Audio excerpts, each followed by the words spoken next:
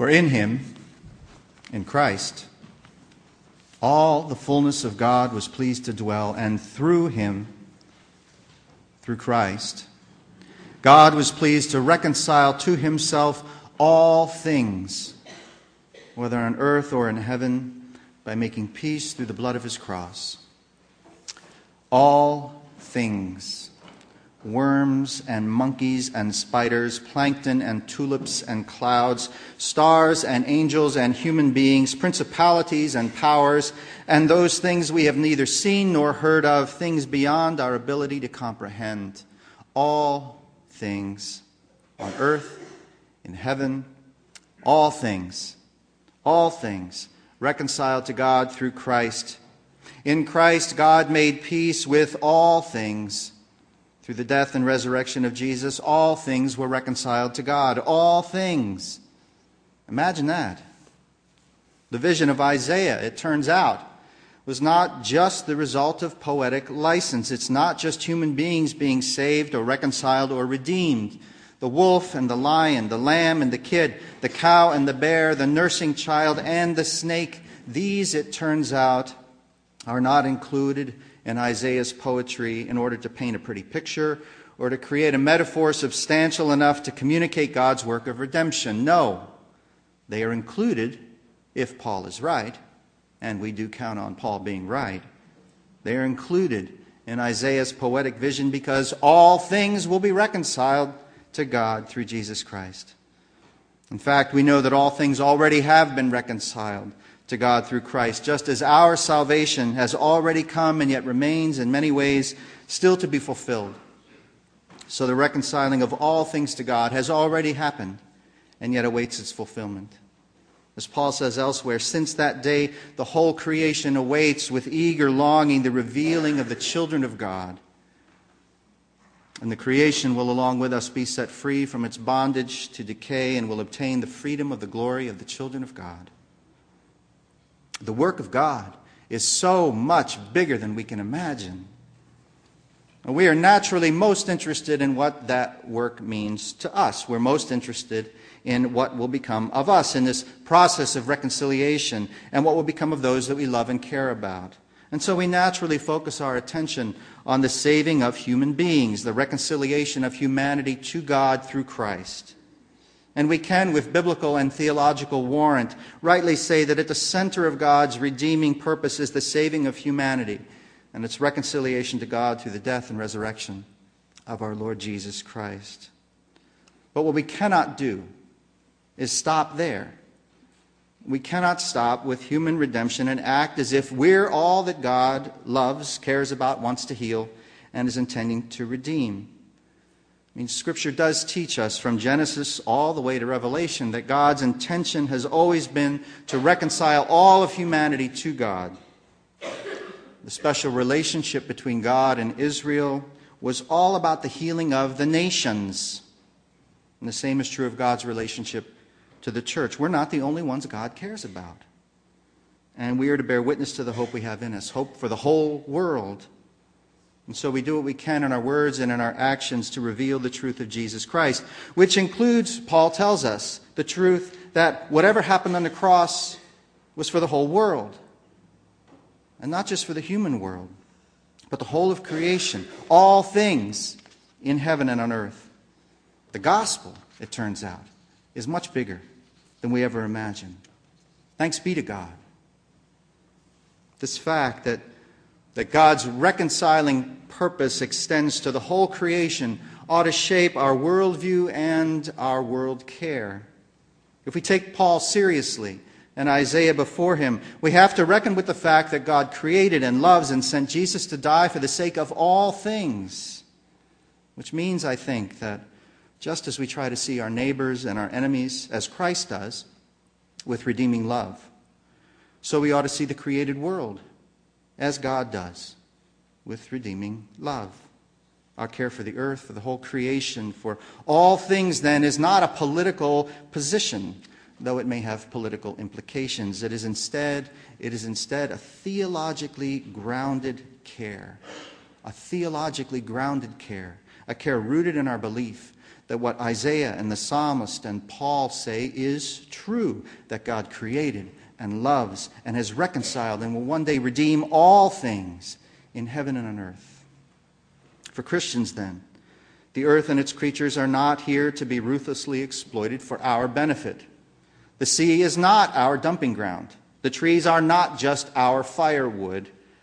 The animals are not just objects to be eaten or for our pleasure or sport. We are called by God to care for the creation, to take care of and protect its inhabitants, to treat with respect its beauty, and always, always, always to give thanks for all that we receive from it. And with the psalmist, we understand that every rock, every flower, every tree, every mountain, every whale, every cloud has been created to give praise to the Lord. And in that understanding, we are drawn into that same chorus of praise. For the beauty of the earth we sing. Lord of all, to thee we raise this our hymn of grateful praise. This is not just pretty poetry. It's a theological commitment. It's a theological commitment based entirely in our scriptural witness. And so we not only sing, we act to express our love and gratitude for the gift of creation. And part of that love and gift and gratitude is, I believe, caring for the gift itself. We've already heard from our congregation's Creation Care Committee. It seemed obvious to me that they have a lot of fun. We've already heard from them how we are working to care for and love the gift of creation here in our congregation. We've heard the commitment required to give that care. And we've also caught, I think, a glimpse of the joy to be found in that caring. It's joy-filled work because, like other acts of witness to the gospel, it has us moving in the direction of redemption. I mean, creation care has us walking toward home. And so we'll want to continue to stay tuned for further initiatives, new dreams, new visions for how our congregation can deepen its care for the gift of creation. For my part, I thought I'd use the sermon this morning to emphasize the gratitude, the giving of thanks, the joining in this creation-wide chorus of praise declaring the goodness and the greatness of the Lord. And I'd like to invite us into that chorus by reading some poetry. Now, I've tried to select some poems that are reasonably clear and easy to listen to from a variety of writers, both ancient and modern. And so for this part of the sermon, I invite you to assume your best being read to posture. Relax, close your eyes if you can stay awake. Enter into the wonder of lovely and just right words all strung together in ways which celebrate the gift of God's creation. Some of these poems are joyful, some are somber, some are explicitly religious, others are barely so. Some were written intentionally to draw us into the creation-wide chorus of praise, others for the sheer joy of writing, and others for, well, who knows. Some celebrate our place in creation. Others bemoan what we human beings have done to dishonor the gift. Some see in nature the very hand of God. Some see beauty. Some, well, you figure it out. I thought about interspersing little comments between the poems, but decided that they'd be about as welcome as whispering during a movie, interrupting the beauty with superficial comments instead of telling you how lovely is the sunset or explaining the beauty of the picture being created. I decided to just let the words, the images, the sounds speak for themselves, and if we want to, we can dissect them later. So, in an effort to be drawn into that creation-wide chorus of praise, I invite you to listen to these voices, tenors, basses, altos, sopranos, men and women, old and new. Listen and open yourselves to the joy of celebrating God's generous and wonderful gift. God Must Like to Laugh by Helen Caswell. God made the world, the heavens too, and night and day and me and you. But along with big things like the sun, God must have had a lot of fun attending to each small detail. The fragile shell upon the snail, the flowers fitted to the bee, and little bugs too small to see. The camels and the kangaroos and things you only see in zoos. The penguin and the platypus, the monstrous hippopotamus, the wondrous webs the spiders spin, the way cats purr, the way dogs grin. And just because God took a notion, we have whales spouting in the ocean, we have the llama and the shrew, the green bullfrog and peacock's blue, and snakes and bats and all those others that only God could love. or mothers. How could God think up all these things? The different song that each bird sings, the cockatoo and crocodile, I think they must have made God smile. It must have been the way God played. And when at last they all were made, from tiny gnat to tall giraffe, I wish I could have heard God laugh.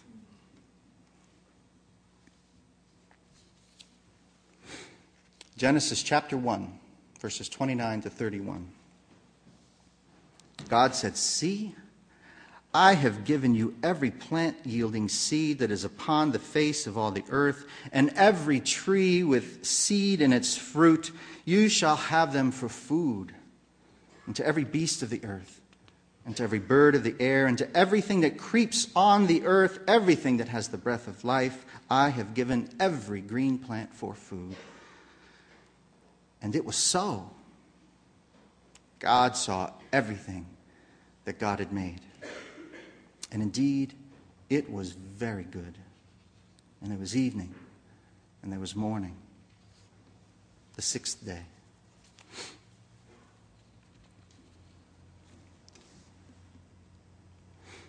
Pied Beauty by Gerard Manley Hopkins. Glory be to God for dappled things, for skies of couple color as a brinded cow, for rose moles all in stipple upon trout that swim, fresh fire-cold chestnut falls, finches' wings, landscape plotted and pieced, fold, fallow, and plow, and all trades, their gear and tackle and trim, all things counter, original, spare, strange, whatever is fickle, freckled, who knows how, with swift, slow, sweet, sour, a dazzle dim, he fathers forth whose beauty is past change. Praise him.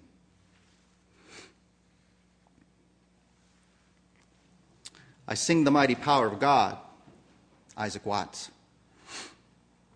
I sing the mighty power of God that made the mountains rise, that spread the flowing seas abroad and built the lofty skies. I sing the wisdom that ordained the sun to rule the day. The earth shines full at God's command, and all the stars obey. There's not a plant or flower below, but makes thy glories known. And clouds arise and tempests blow by order from thy throne, while all that borrows life from thee is ever in thy care.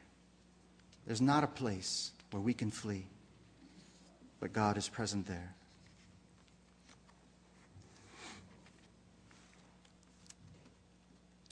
Philosophy in Warm Weather by Jane Kenyon. Now all the doors and windows are open, and we move so easily through the rooms. Cats roll on the sunny rugs, and a clumsy wasp climbs the pane, pausing to rub a leg over her head. All around, physical life reconvenes. The molecules of our bodies must love to exist. They whirl in circles and seem to begrudge us nothing. Heat, Horatio, heat makes them put this antic disposition on. This year's brown spider sways over the door as I come and go. A single poppy shouts from the far field, and the crow, beyond alarm, goes right on pulling up the corn.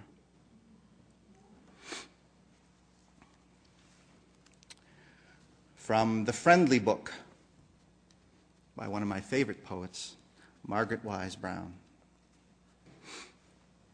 I like stars. Yellow stars, green stars, red stars, blue stars. I like stars. Far stars, quiet stars, bright stars, light stars. I like stars. A star that is shooting across the dark sky. A star that is shining right straight in your eye. I like stars. I like bugs. Black bugs, green bugs, bad bugs, mean bugs, any kind of a bug. A bug in a rug. A bug in the grass, a bug in the sidewalk, a bug in a glass. I like bugs. Round bugs, shiny bugs, fat bugs, buggy bugs, big bugs, lady bugs. I like bugs. I like people. Glad people, sad people, slow people, Mad people, big people, little people. I like people.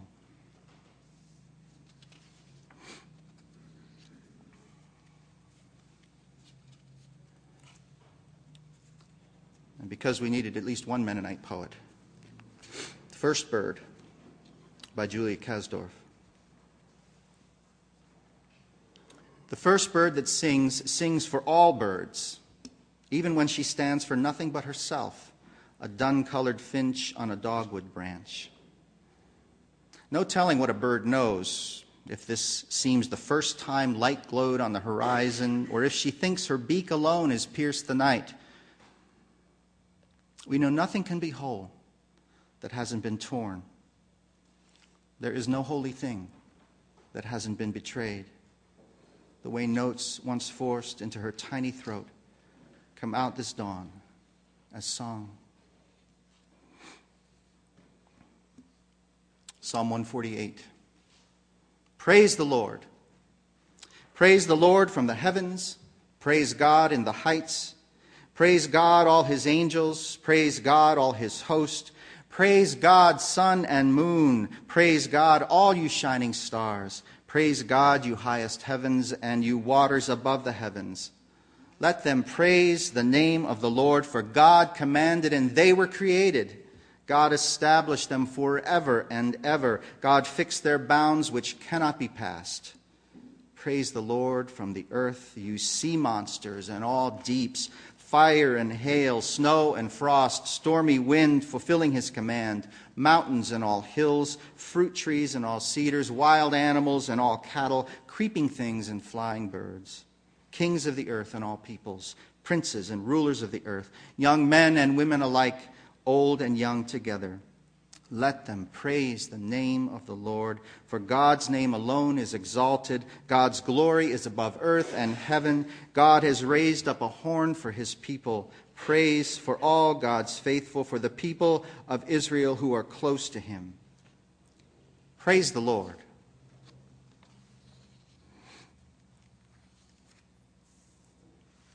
All Creatures of Our God and King by Francis of Assisi.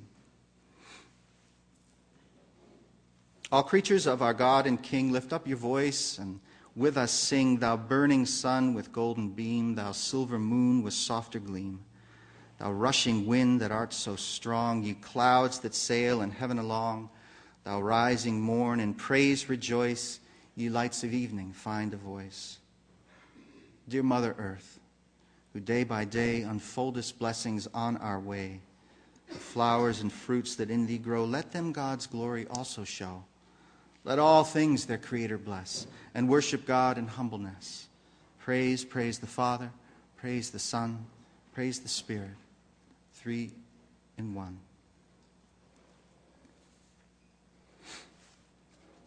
Annuals by Denise Levertov. All I planted came up, balsam and nasturtium and cosmos and the marvel of Peru. First the cotyledon, then thickly the differentiated true leaves of the seedlings. And I transplanted them, carefully shaking out each one's hair-fine rootlets from the earth, and they have thriven, well-watered in the new-turned earth, and grow apace now. But not one shows signs of a flower, not one. If August passes flowerless, and the frosts come, will I have learned to rejoice enough in the sober wonder of healthy green leaves?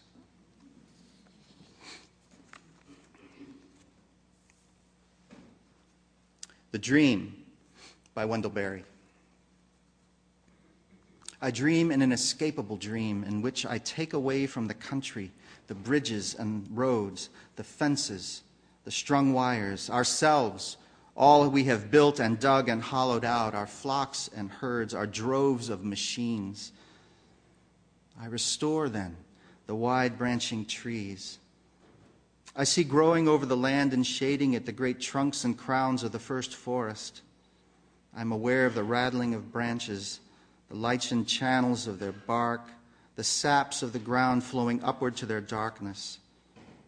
Like the after-image of a light that only by not looking can be seen, I glimpsed the country as it was. All its beings belong wholly to it. They flourish in dying as in being born. It is the life of its deaths.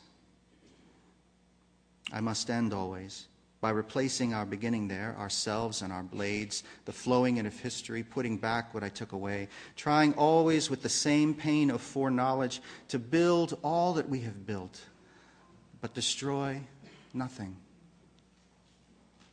My hands weakening, I feel on all sides blindness growing in the land on its peering bulbous stalks.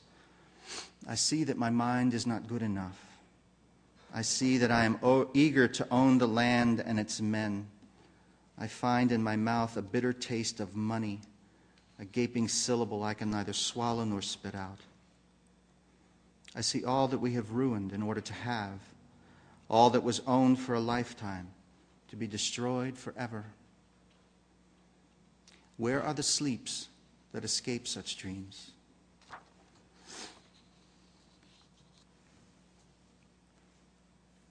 Romans 8:18-25. I consider that the sufferings of this present time are not worth comparing with the glory about to be revealed to us. For the creation waits with eager longing for the revealing of the children of God. For the creation was subjected to futility, not of its own will, but by the will of the one who subjected it, in hope that the creation itself will be set free from its bondage to decay and will obtain the freedom of the glory of the children of God. We know that the whole creation has been groaning in labor pains until now, and not only the creation, but we ourselves, who have the first fruits of the Spirit, groan inwardly while we wait for adoption, the redemption of our bodies. For in hope we were saved. Now, hope that is seen is not hope, for who hopes for what is seen? But if we hope for what we do not see, we wait for it with patience. We wait for it with patience. We wait for it with patience and with all confidence.